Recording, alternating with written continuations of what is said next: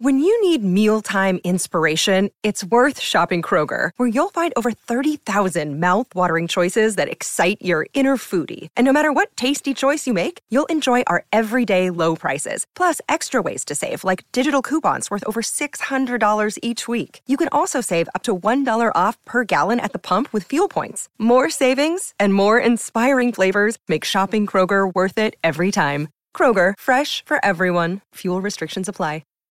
The Drive Show with Peter Vlahos. Toolmart, your complete tool centre. Proudly WA owned and operated for over 40 years. It's been a busy show. We thank everybody for taking part. Hags will be, of course, back on Thursday as we preview the start of another round of AFL footy. Let's look at the game here at Optus Stadium, 2:35 on Saturday. We've spoken about the Eagles. You've made the big call about Geelong, and they could be the big improvers, certainly the big runners in the top four in the second half of the season. Well, part of the strength with Geelong is I think they're a very healthy list. They're like Fremantle, where they've got very few injury problems now, and even for this week to play West Coast, even though West Coast have got all the troops coming back, and we've been reading about them, following them, we've been watching them in the reserves, the likes of Sheed and Yo-Yo didn't play in the reserves, but he'll play against... Sheed got a bit of the footy.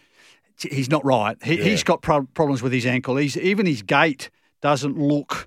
He's not a quick mover in Dom Sheed, but he looked as though he's struggling manfully. He's struggling to recover, I reckon. I'm hearing through days after his games.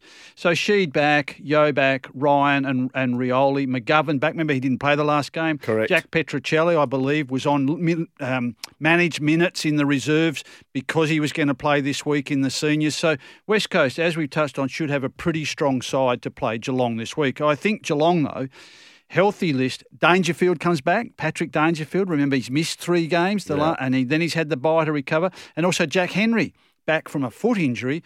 So that's another reason why I've looked at Geelong and thought, well, don't discount them for when there's this top 4. Who's the best of the top 4? Geelong are sitting back in 5th, and I think that they'll win this week. They're healthier. They've got players coming back. Then it's Richmond at the MCG. North Melbourne. Percentage booster. Down at Geelong. Melbourne down at Geelong. Carlton and Port.